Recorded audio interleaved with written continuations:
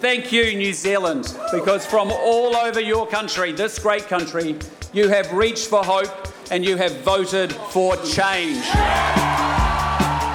Earlier this evening, I called Christopher Luxon to congratulate him on National's results. While it's MMP and the numbers are likely to move around a little bit before the final count, as it stands, Labour is not in a position to form another government.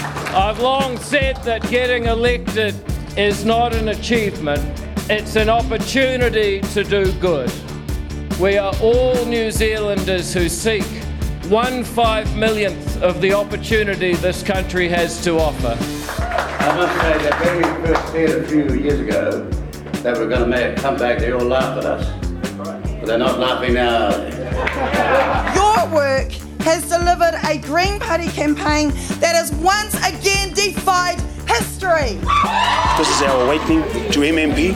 You know, we're gone as the rhetoric where they say, oh, you must have these two big parties. That's first past the post stuff. That's 1993 stuff.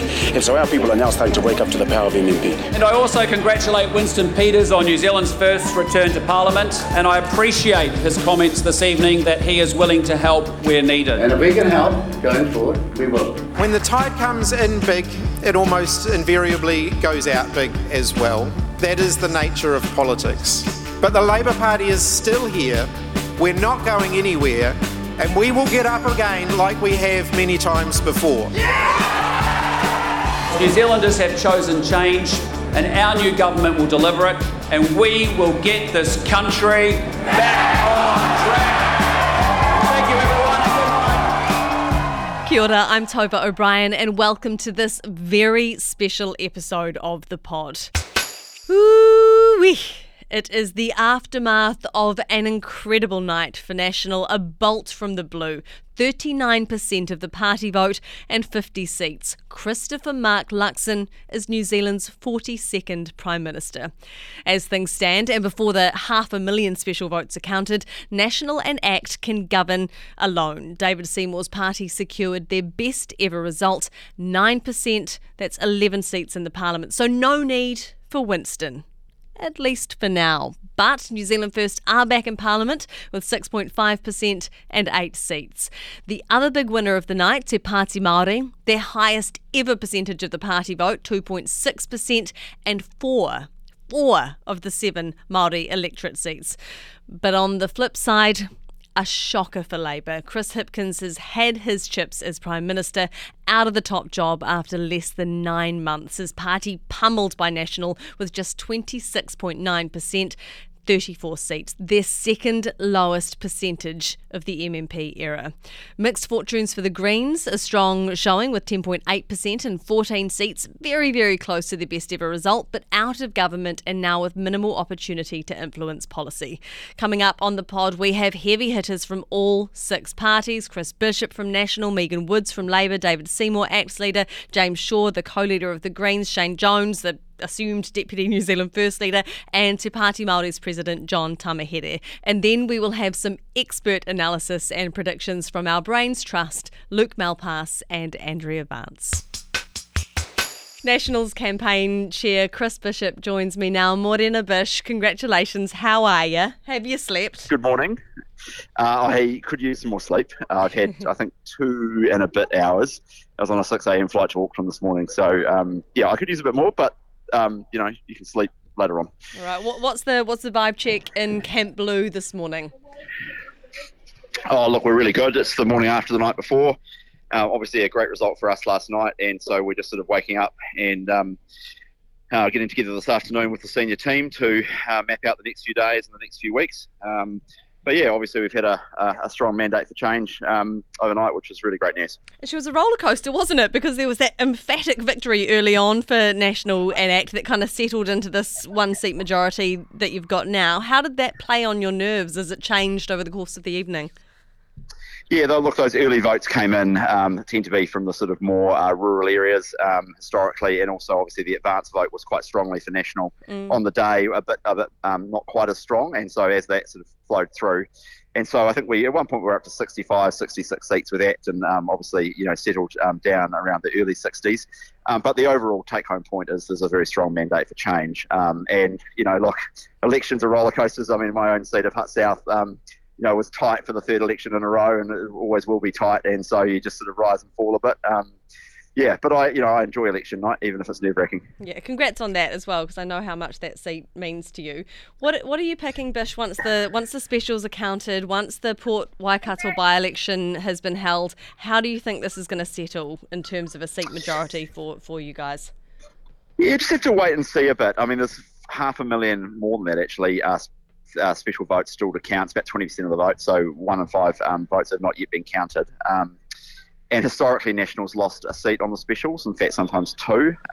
Whether or not that holds this time, I think, is a bit of an open question. So we lost 2 in 2020, but that was obviously a incredibly strong result for Labour in 2020, which obviously this one isn't, sort of by definition. So we'll just have to wait and see. Just not sure at this point. I think it's likely we'll lose 1 seat, but not sure.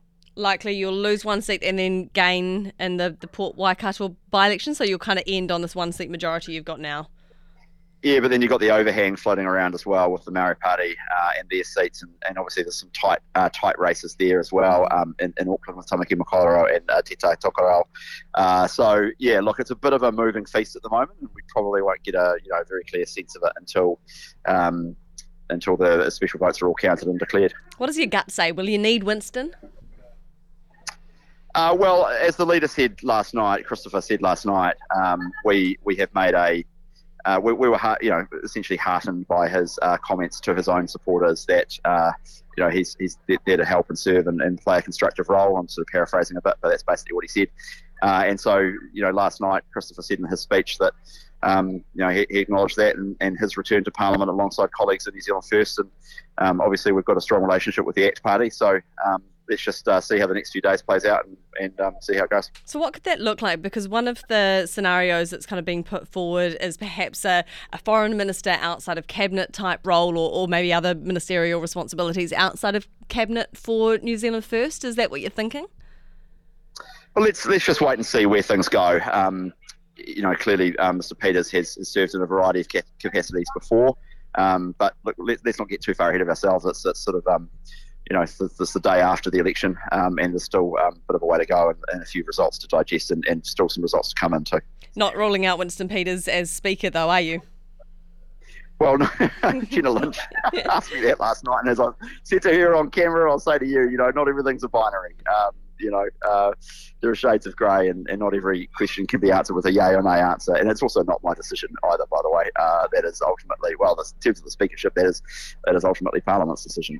But look, there's a long way to run on all of these issues. And now that the dust is kind of settled, or is due to settle, Te Pāti Māori, could you reconsider some kind of coalition agreement or cooperation agreement with them? No, I don't think that is going to happen. In fact, I know that's not going to happen. Their just fundamental values are just too misaligned with national, and so no, that won't be happening. But obviously, a very interesting series of results in the Maori seats last night, and acknowledge the strong campaign that the Maori Party have run across those seats. Yeah, are you going to give David Seymour his referendum on the treaty? Oh, look, there's many ways to run in terms of forming up the government and the coalition negotiations. We've got our clear sense of priorities, and David Seymour and the ACT Party have got their own as well. And we will meet in the coming days and weeks, and but there'll be discussions. I'm not going to get ahead of them. And but that's on the table. That's on the table, right? Well, it's not for me to comment on that. Let's not get too far ahead of ourselves. It's the morning after the night before, and he's had a strong result. We've had a strong result. We're both in a position to form a government, and we'll just go forward from there. Game of two halves. Rugby politics was the winner on the day. Will Nicola Willis be the Deputy Prime Minister? These are all decisions for the government formation process, which we have not even started yet. So. My answer to all of these, questions about who will be getting what and who's going to do what and what will be happening and what won't be happening and all the rest of it, all of these things will be, discussed in due course. And I think New Zealanders appreciate that. This is the system we have. Back in the days pre-96, people would wake up and it was very clear what the government was. The morning after, that's not the case with MMP. The system is designed like that. In fact, that's what some people like about the system. So. There's a bit of time to work out exactly how things will look, but that will happen. And I think the take-home point for New Zealanders is that the government has changed, and so the people that voted for change have got that change. Exactly how that change looks, that's obviously going to be up for discussion. When are you going to pick up the phone to Winston? Chris Luxon still hasn't called him. Is that a bit disrespectful? Yeah, well, it's 10 a.m. on Sunday morning, and we've had an All Blacks game in the meantime as well. And he only got home last night at 3:30. It's 11 a.m. You're in a time warp. Yeah. Oh, it's 11 o'clock, is it? Oh, sorry. Yeah. Well, look, I'm sure that we're meeting this afternoon as a senior team to just talk about the next few days, and there's plenty of time. The weekend is. The weekend on a Sunday has only just started, so there's plenty of time left in the day. Totally fair. And just quickly, will you at least give us, grasping at a strand of certainty in amongst all of this uncertainty, will you give us a time frame as to when we can expect a government will be formed so that we're not in these kind of protracted negotiations? At least a month? I can't do that. But as I said before, there's a very strong vote for change, and it's just about forming up what that change looks like. And as Christopher, the Prime Minister-elect has said, we want to hit the ground running. So that will be guiding our plans from here. All right. Hey, we'll have a nap. Enjoy the sweet smell of victory, and we'll check in again, Bish, when things start rolling on. Yeah, no doubt. Talk again soon. Morena Megan Woods, Labour's campaign chair. Commiserations. How are you feeling this morning? Morena, Tova. Look, I think obviously not the result we either hoped for or wanted. And we've lost some friends and colleagues from their seats. So it's not what we wanted or hoped for. So it's a pretty difficult day for a number of people. That's one of the things I think that gets lost in some of the madness of election campaigns and election night, is that a lot of people's jobs and livelihoods and lives are on the line, right? Lives are on the line. Oh, look, absolutely. Not only MPs and candidates, but also staff that work in the building. And I think that is something that people don't always appreciate, that it's not just a blood sport, that there are people involved there too. But look, as Chris said last night, we will pick ourselves up, we'll regroup. We've done it before and we'll do it again.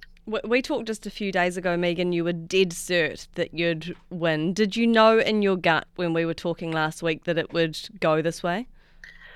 Look, I think what we were seeing was a bit of a momentum swing to Labour, and we saw that with how the vote came in. The early vote obviously was not as good as the vote that came in from the on-the-day vote from the booths, that we did see Labour pick up both party vote and also in seats. We saw vote swings up there. So we definitely were seeing that surge. But look, it wasn't enough on the day. You didn't lose just the blue seats that you'd gained last election, but you lost some of those safe as houses Labour seats. Mount Roskill gone. You nearly lost Mount Albert, Wellington Central, half the Māori seats. What was the message voters were sending to Labour? Look, I think at the end, that mood for change that was too strong.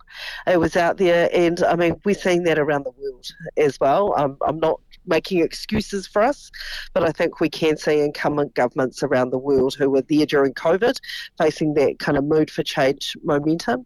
And definitely I think everything that Auckland has been through in the last couple of years, and it's been through a lot, I think that we saw that reflected in some of the outcomes that we saw there.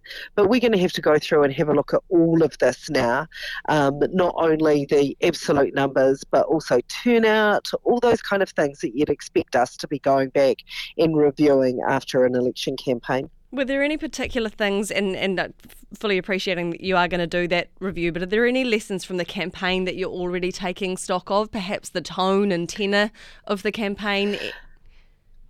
Look, too soon for that, Tova. We have to go back and do analysis. It's simply too early to make those calls. But we will go back and ask ourselves the hard questions. We always do, and we certainly will after a loss. Will one of those questions be, did we go too negative? Look, I don't know what the terms of reference for the campaign review will be, but there will be one. We always do one after every campaign, and we'll look at a number of facets. But I'm sorry, I simply can't answer that question this morning. That's kind of for the coming days, for us to kind of, in coming weeks even, to hammer out those things. Losing the kind of Liberal metro vote in places like Wellington Central and Auckland Central, is that a message to Labour? Give us the wealth tax that we wanted. Look, too soon to answer that question, Tova. I think one of the things that we'll have to look at does the whole sweep, from policies we were standing on through to the mechanics of the campaign and turnout. All those are things that we'll need to. So I think it would be kind of easy to jump to any kind of conclusions, but I'd rather that we go back and systematically examine this. Any chance that Labour could campaign on a wealth tax this term, that it could come back? Oh, look, Tova, too soon. Let the dust settle. Not ruling that out, though, right? I'm not ruling anything in or out. I'm telling you, this is the day after the election. We've just lost. We need to digest. We need to understand what our caucus is going to look like, who's going to be there. So I'm not getting into any discussion about possible policy platforms. It's not the day for it. It's simply there. And on that, how many resignations are you expecting? Oh, look, again, that's not something I can answer this morning. We need to get together as a group. We've lost a number of people from our team, and I think anyone can appreciate in their own workplace that's a difficult time. We need to have some discussions. We need to understand where everybody and each individual is seeing themselves, and I can't give you any kind of number on that. Have you had any early conversations about that? People like Grant Robertson, No. Damien O'Connor, No. David Parker, Andrew Little? No conversations, Tova. What I do want to say is I just really want to thank all our volunteers around the country that have been working incredibly hard. We've achieved, record direct voter contacts, the number of phone calls and doors that they went out and did. Campaigns aren't just about the people who are front of house in terms of the candidates. There's thousands of volunteers behind them, and they gave this their all in their hearts, and I really want to thank them. Totally, and they're really community-minded people as well who go out there and fight for their communities, no matter the party. So total good that. What now for Chippy Megan? He's been re-elected the MP for Remutaka. Will he promise to see out a full term for them? Look, I think you heard in Chippy's speech last night, it was very much about kind of, dusting ourselves and getting back and fighting. That he gave no indication that he's going anywhere. But, I'm not answering questions for any other individual other than myself around what their plans are. If he opts to stay on, will Labour allow him to stay on as leader to the next election? Look, I think this is a premature discussion. That's not even a scenario that's on the table. He's supposed to just say yes, of course. Of course, he's going to be leading us through. Of course he will be leading us through, but I'm saying that, sorry, I actually misheard your question. I thought you said if he opts to leave. That's not a scenario that's on the table, but of course, Chippy has the full support of our caucus. I think people respect, he came into this job 9 months ago, incredibly difficult time for anyone to come in, and he's done a fantastic job leading us through. And just finally, you're planning on staying on for the full term? Yes. All right. Yes. Hey, Megan Woods, thank you very much again, and commiserations again too. Take care. Okay, thanks, Tova. Ex-party leader David Seymour, or Deputy Prime Minister David Seymour, welcome. Hey, look, thanks very much. It's nice to see you, Tova. And congratulations. How are you feeling? Yeah, real good. A few things. ACT had a record result, but the way we always look at that is that people have just trusted us a lot, and we're now going to have to work double hard to repay that. And the same goes for the people of Epsom have elected me for a fourth time. I'm very grateful for that trust, and so we keep working there. And I think Brooke becoming the MP for Tamaki is really an enormous thing. It's Brooke's birthday today, so happy birthday, Brooke. Have an electorate seat. Double your workload. Yeah, exactly. So I think that she's going to be a tremendous representative, but I think it also shows ACT's appeal widening in ways that probably some people wouldn't have stereotyped us, so it's a really positive thing. Deputy Prime Minister? look, it's far too early to talk about that kind of thing. Finance Minister? You've got to get the policy settings right first. So, we always said we're here for the policies for people rather than positions for politicians. Do you need to wait for those special votes to be counted before you can launch full throttle into any coalition talks with National? Well, what I expect is that Chris and I and our respective teams will talk tentatively about how it would work. But if you're a Democrat, then you have to respect every single person's vote. And of course, there's about 500,000 people whose votes, are still sealed up and haven't actually been counted yet. So we have to go through the proper process there. Do you feel like you can fully celebrate, or do you still have that Winston Peters shaped sort of Damocles kind of hanging over you and Christopher Luxon's heads? Well, there's a lot to celebrate. I mean, number one, people have voted for change, and record numbers voted for ACT to get some reality and make that change real. So that's a positive thing. But you're right that if you have to have three parties, that's a lot more complicated than two.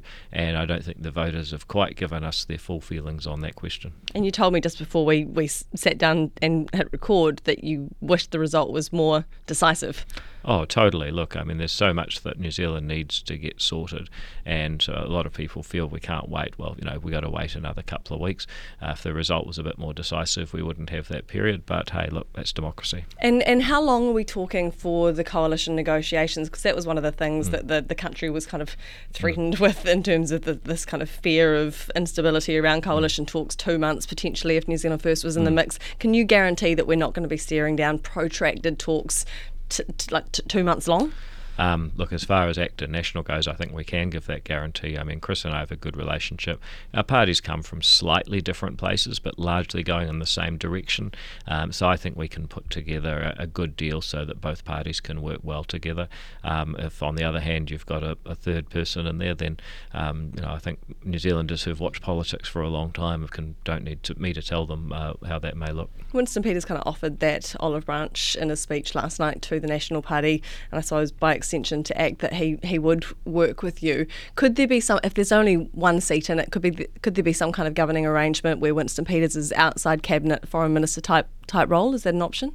Look, that is an option, and it just depends on, is it worthwhile getting another person in there to make sure that you've got full security, versus do you actually want to make sure that they're in the tent in your day-to-day decision making? And again, I think those possibilities. I mean, you can do the maths and work out how each one falls, but the truth is, maths is no good if you don't have numbers, and the voters haven't given us the full numbers yet. And what impact will and my condolences as well to your to the ACT Party whānau and the whānau of your candidate in Port Waikato, what impact will that have on the numbers if we can talk politically about it?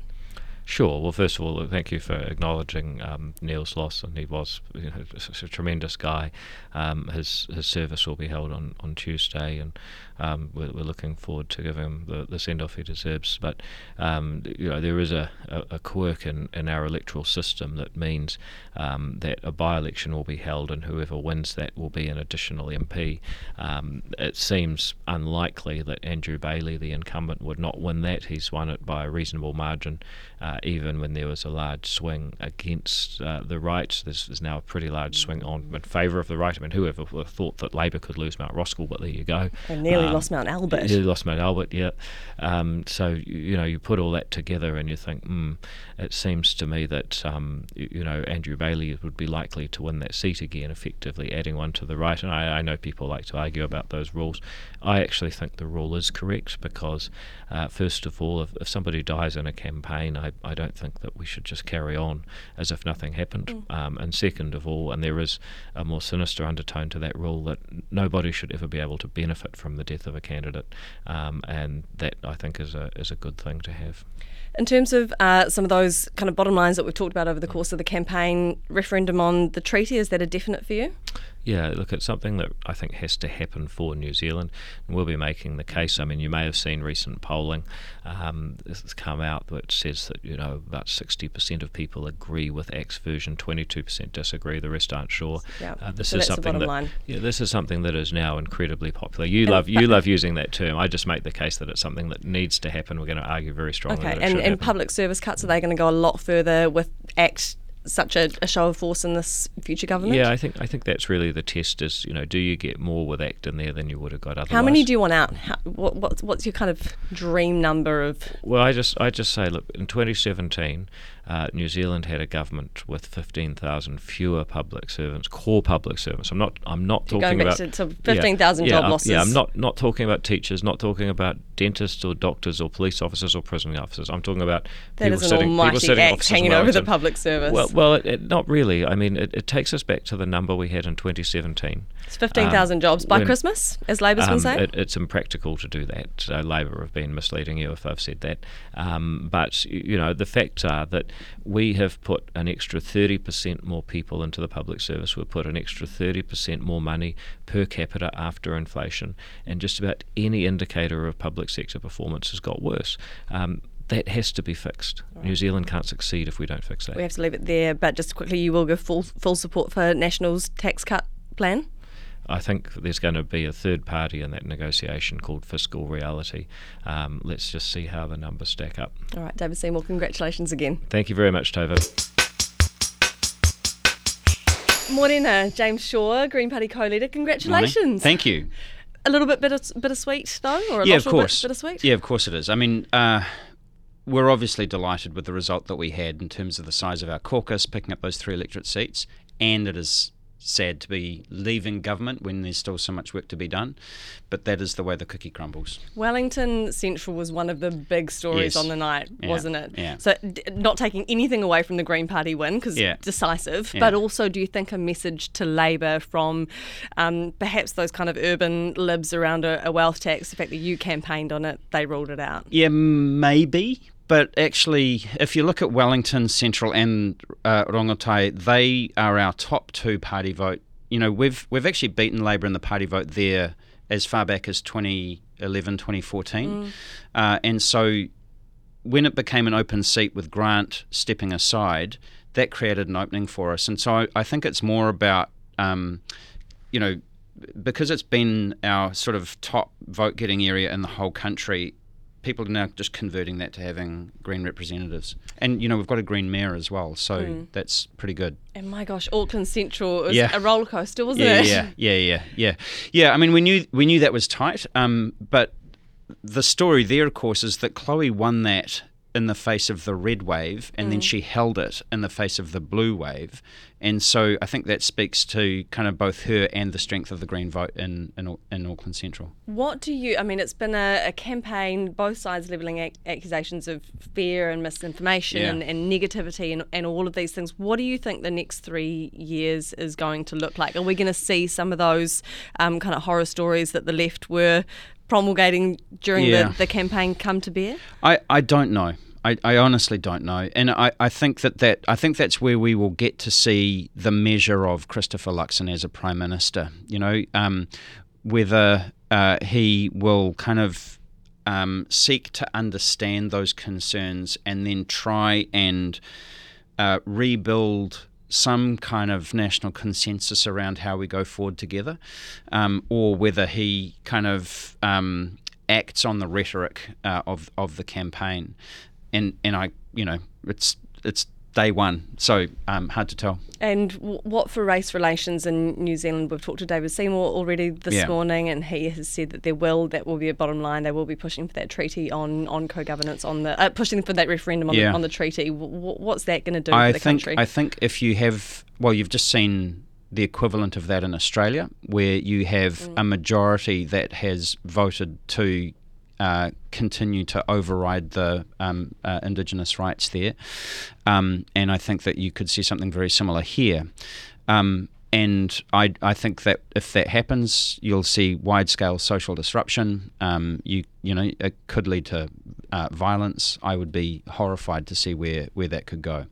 So and that's why I say I think it's the measure of Christopher Luxon as a Prime Minister. I mean, he did say during the campaign that he thought that would be divisive, and I agree with him on that. The question is, will he be strong enough as a Prime Minister to keep ACT in the box and not let them have that referendum? You think it could lead to violence? Because we are, as a country, we're still raw, aren't we? We're very raw. Yeah. And that's quite it was a very ominous prospect. Yeah, it is. I mean, what you've got here is kind of two completely different worldviews. On the one hand, I'm going to try and say this as dispassionately as I can because, I'm very strongly of one of these two views, which is the view that sharing power and sharing responsibility with Māori on the basis of sort of treaty law, as has, kind of generations of court decisions and so on. Does that give us, is that how we bring the country together, by essentially having a bicultural kind of nation or bicultural foundation for a multicultural nation, versus on the other hand, the way that I perceive it, this idea that that partnership or that sense of having any kind of duality, that in itself comes at a cost to the majority, and that therefore needs to be resisted, and that is divisive. That the other view is divisive. So each of those believes. Each of those sides believe that they understand what unity entails and are accusing the other of being divisive. And when you've got that kind of parallel worldview, and by parallel I mean those tracks don't intersect at any point. Yeah, day is night, night is day. Exactly. The idea that a referendum to assert one of those worldviews over the other, that is incredibly dangerous. And actually what we need to do is to try and work out how to build some consensus across those two worldviews. And I think probably parties on both sides of that have been culpable for that kind of that tension there. Also in amongst that dichotomy is Winston Peters pulling out to a kind of more helicopter view. The country is on tenterhooks to see whether or not he's going to play a part in this. In this future government, what's your pick? I have no idea. I've got absolutely no idea. The numbers are the fact that there's still 500,000 votes to count is... Which often go your way. They do, yes. We just tipped from 13 to 14 MPs, which means the hill that we've got to climb to pick up a 15th is very steep. So I wouldn't be surprised if we didn't pick that up. But also we know that the advance votes leaned heavily national. So God knows where those specials are going to go. And just finally, you personally going to stay on for the full term? Look, I haven't. We had this conversation last time I was here, and it's still not a resounding yes by the sounds of things. Well, no, but I wasn't kidding when I said I had one plan. That plan was to be sitting around a cabinet table with Labour. Obviously, that option isn't available, so I'm going to have to think about it.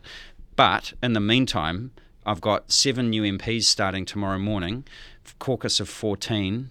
We're going to have to develop an opposition strategy. We've got quite a lot of work to do, and I'm really excited about my new colleagues, so that's going to keep me busy. All right. Thank you very much for your time, James Shaw. Congratulations and commiserations again. Thank you.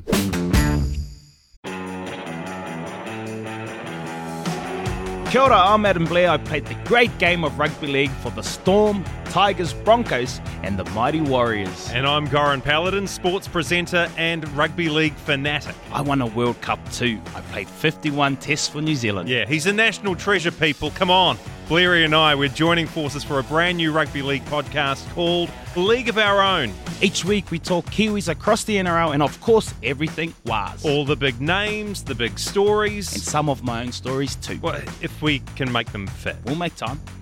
Okay. League of Our Own with Blairy and Goran. Debut ep dropping on Wednesday afternoon and every Wednesday after that. You can listen through stuff.co.nz or wherever you get your podcasts. Proudly brought to you by Snap Rentals.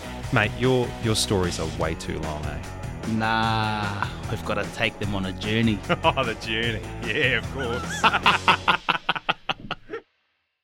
Shane Jones from New Zealand First, stepping in for a hopefully snoozing Winston Peters. Morena, kia ora. Morena, Tova. Nice to talk to you. Nice to talk to you. Congratulations, Shane Jones. Last election, it was a gallon of red. What was it last night? No. It was a very A very dangerous but enjoyable Cuban cigar. How's the New Zealand First camp feeling? How's Matua Winston? Oh, no, as he said last night, look, it's the rising of the phoenix, but more importantly, it's a dividend for all the hard work. And you were one of the first journos to call it, in the sense that it was a gradual rise of support from the voting base in New Zealand, and it delivered on the night, mate. And does National need to tie-ho, do you think, until the specials are in before starting any coalition talks? Is one seat in it as it stands?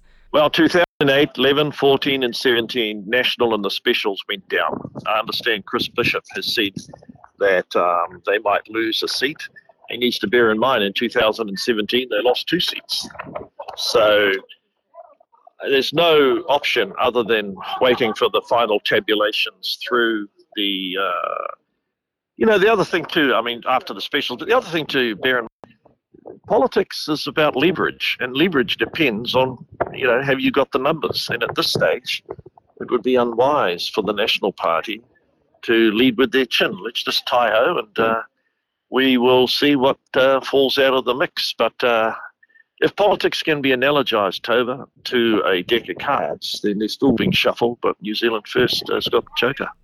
And Winston Peters, in his speech last night, made the point that New Zealand First can, if they can help, you will, going forward. What did he mean? What do you think that help will look like? Even if National and ACT have a majority, could there be some kind of outside of cabinet governing arrangement or agreement, some kind of coalition or cooperation agreement between New Zealand First, ACT and National? Well, on the various times that Winston has negotiated to form government, there have been different permutations, but he said well before the election that we're not in the business of holding anyone to ransom.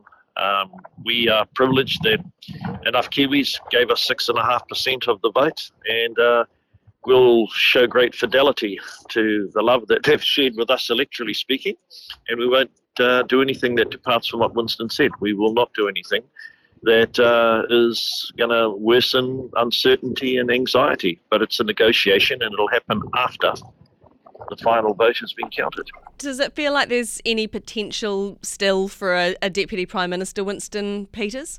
No, too early to talk about honorifics. Let's just tie-ho and wait till the specials arrive. What about a kind of foreign minister outside of cabinet role?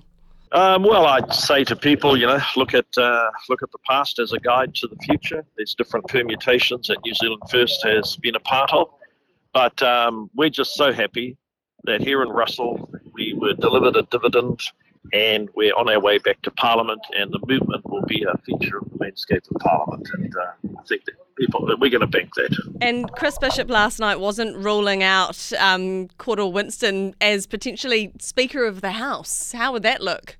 Yeah, I have heard John Key has been hawking around that idea, but that's a bit above my pay grade.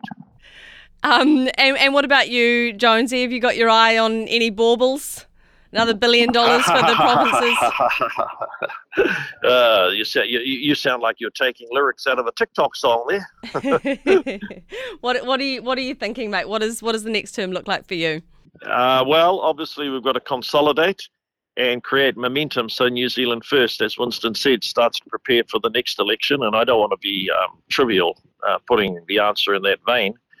But look, a lot of hard work, Tova, went in behind the scenes amongst the supporters. We've got some MPs who were previously in the House, Jenny Marcroft. I know she'll be hell-bent on ensuring that our message is consistently echoed. And Mark Patterson from the Deep South, and we've got a new team. So, there's a great job to be done and project the personality of New Zealand First back into New Zealand politics. Can you promise to us that if New Zealand First is in any form of coalition negotiation or cooperation, whatever, talks with National and ACT, they won't be protracted, they won't blow out beyond a month? Yeah, no, well, obviously Winston has said that in the event that takes place, and I agree with him, people want certainty, but people also need to abide by the fact that the law requires all the special votes to be counted. And that needs to take place. Will Winston Peters see out the full term in opposition, if that's indeed the way it shakes down? Now, you are asking me, after we're tasting the sweet nectar of victory, whether or not my rangatira is going to be around in 3 years' time. You obviously want me to either lose a limb or lose my life. Fair. All right, Matua Shane, thank you very much for your time. Can't get there. Bye-bye. Te Pāti Māori President John Tamihere joins me now. Morena, congratulations. Yeah, look, I'm here because the co-leaders are in transit. Yeah. Yeah, so they're coming up to Auckland to meet as a caucus, as we do.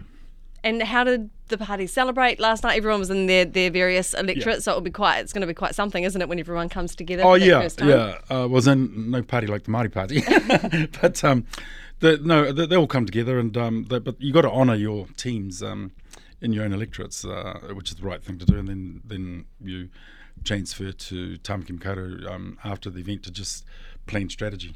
And at one point, it looked like Te Pāti Māori was almost going to get a clean sweep of the Māori seats. You definitely had 6, kind of like you were in the lead on early on.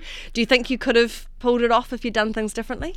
Well, look, I think Mecca, despite her loss, provided us with a significant boost into the election in May. And we never looked back from then. Okay, so the energy across all electorates, organisationally and otherwise, lifted.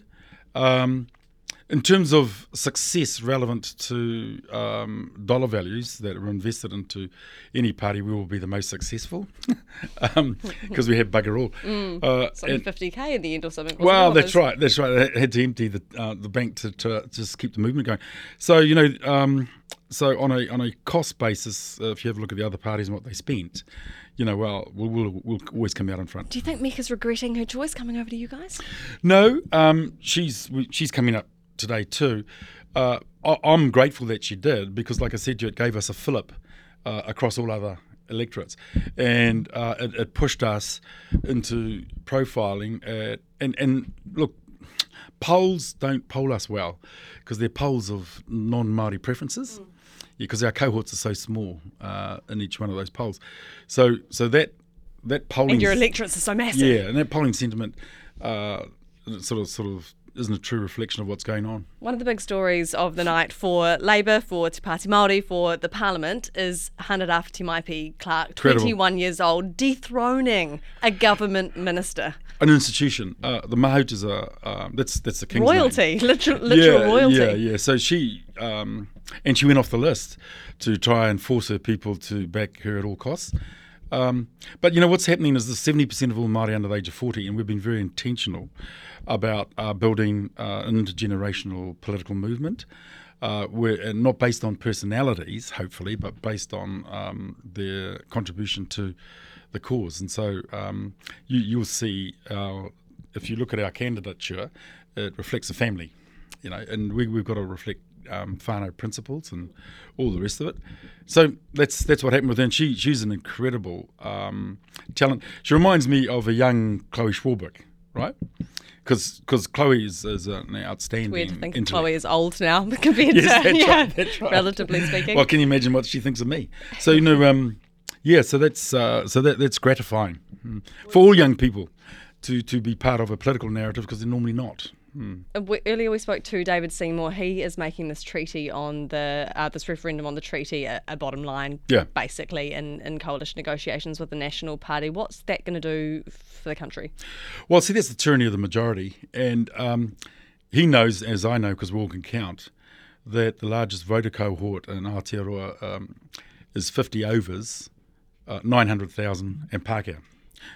And so what I wanted to say is that when the treaty was signed, we were 100,000 and he was 2,000, who he's talking for. And we consented to have an arrangement and settlement by consent.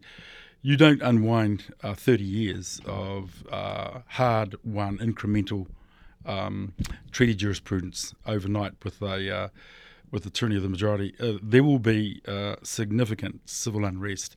And we don't, and nor should any leader take us down that track. This is what James Shaw said to us this morning as well, that he's concerned there could be violence if this referendum is held. It could cause such division. But we've got no choice. You see, when you back people into a corner and they've got nothing else to do, they have to resort to protest, right? And then because we're well organised up and down the country, that protest will be significant, as it should be. And you don't think that protest will be peaceful?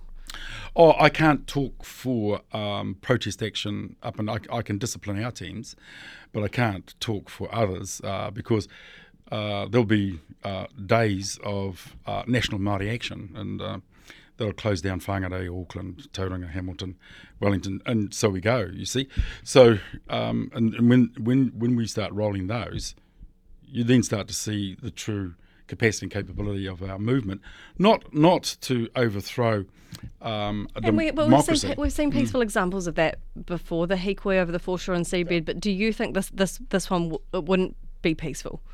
I don't know. What I'm saying to you is that there will be significant civil disobedience. What I mean by that is, if you have a look at the vaccine deniers and that push cops out of the way on the Harbour Bridge and never got arrested for assault, as we would, that was tinder dry, ready to go then. You with me? With this so-called freedoms group. So I can't answer the question for you. Mr. Seymour will have to answer that question, right? That's why he's probably hiring more cops and building more prisons. You're not supporting or endorsing violence, though, are you? I endorse absolutely my right to protest against any government. Even if it comes to more extreme measures? I didn't say that at all. No, I just said to you I endorse the right of protest. Totally. Yeah. Everyone does. Yeah. Okay. You endorse violent protest as well? Do you? I endorse the right to peaceful protest. I don't personally endorse violent protest. Of course we agree. We agree. Okay. And just finally, you were talking as well before we hit the big red record button, but you got some concerns around some of the polling booths as well in the Māori electorates. Well, we all know that there was a digital outage across the country, I understand. The extent of adverse impact that had on people waiting or how the queues worked thereafter is an issue.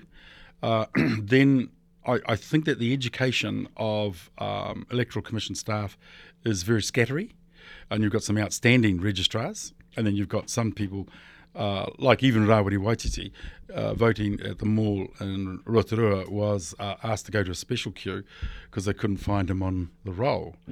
He had to open the roll to find it and point out to his name. Are you questioning the result of the election? No, I'm questioning the conduct of it.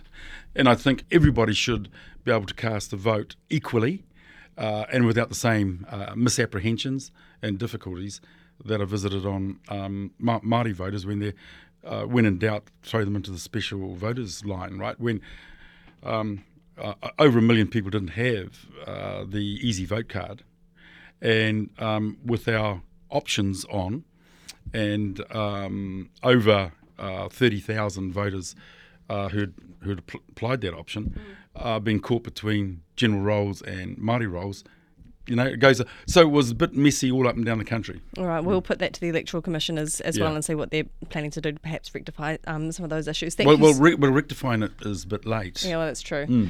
See what they're planning to do to prevent it from happening again, or to see what their response is on them as well. John Tamahide, thank you very much for your time. Kia ora.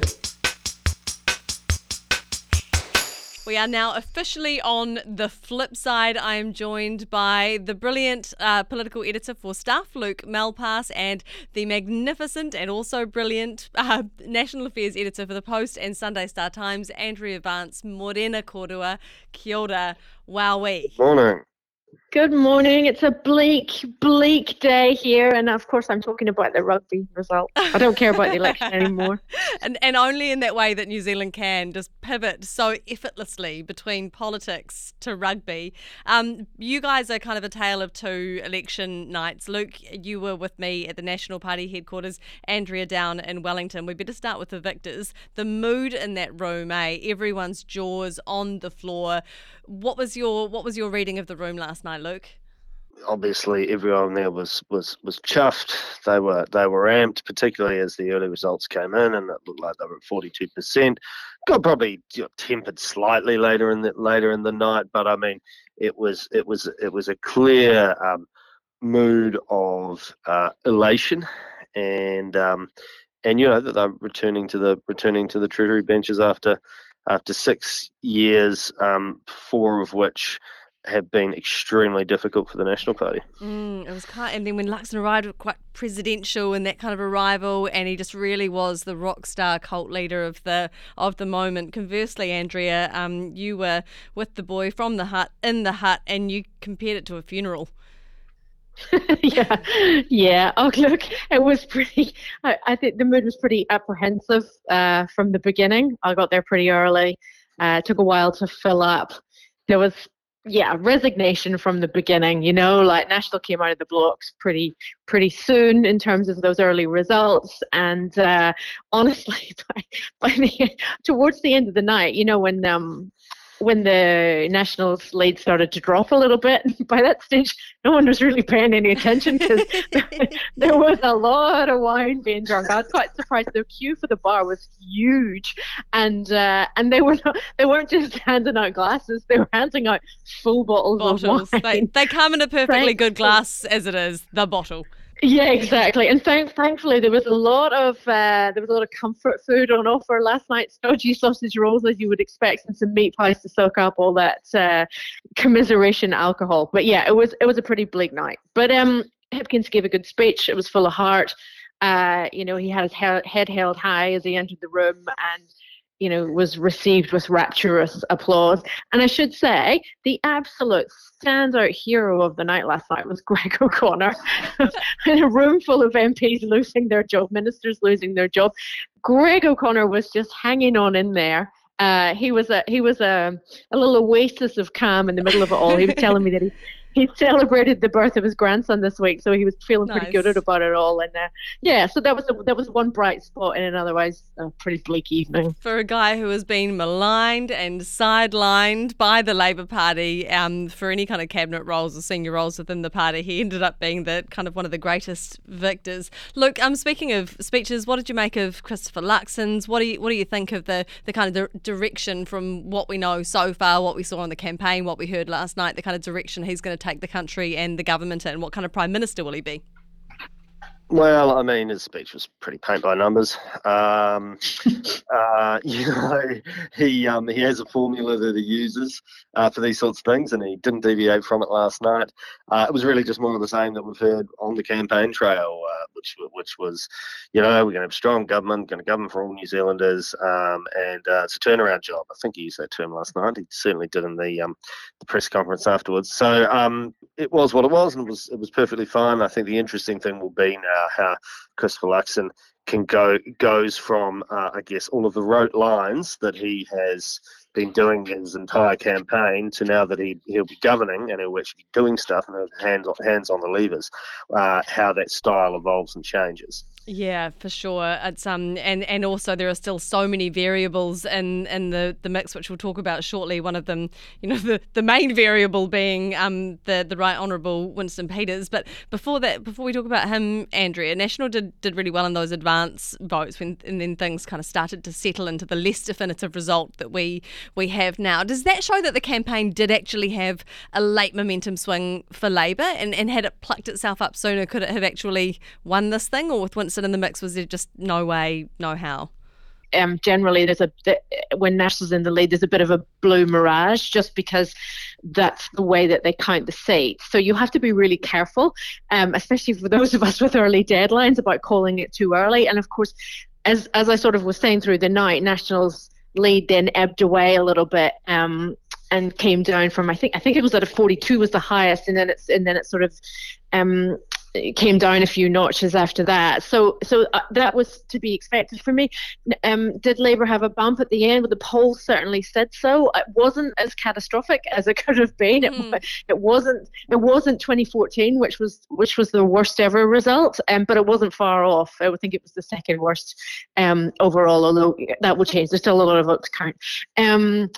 So there was maybe a little bump. I think the only thing that will do is just sort of save Chris Hipkins from evisceration by the party. I don't think anyone could deny that he had a good campaign. It was a negative campaign. I think that's how Chris Hipkins campaigns at his best. He's a real scrapper. He came out the first couple of weeks, as we all know, were pretty lackluster, and then he really came out came out of the blocks and gave it a red hot go. So I think, look, it didn't really help them on the night, but it probably will help in terms of the party morale and the shape of the leadership that's to come, because I think all the indications and all the senses I got last night from the party HQ was that no one's that keen to see the back of Chippy. They recognise that he to take his place. Well, yeah, there is that, but that there's a sense that he should stick around. I think someone said to me last night, at least to the budget. I would say probably even beyond that.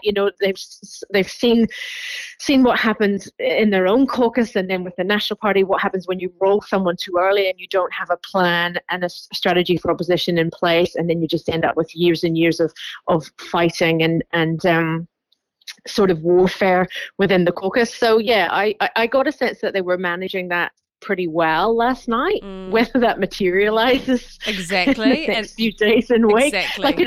They can all sound very sensible on the night and in the days after, but actually as people start to leave and the remnants of the caucus are left and they start to contemplate the future, that might change. But as you say, who else is there? There's no one left. And every single opposition says we're going to stay in this, we're going to stay united, we're not going to start infighting and go through this Russian roulette of leaders, and then every single opposition ends up doing just that. But I think there's probably a different hand that Hipkins has been dealt here, because a lot of the faults of I think the things that led to his eventual drubbing weren't necessarily faults of his own.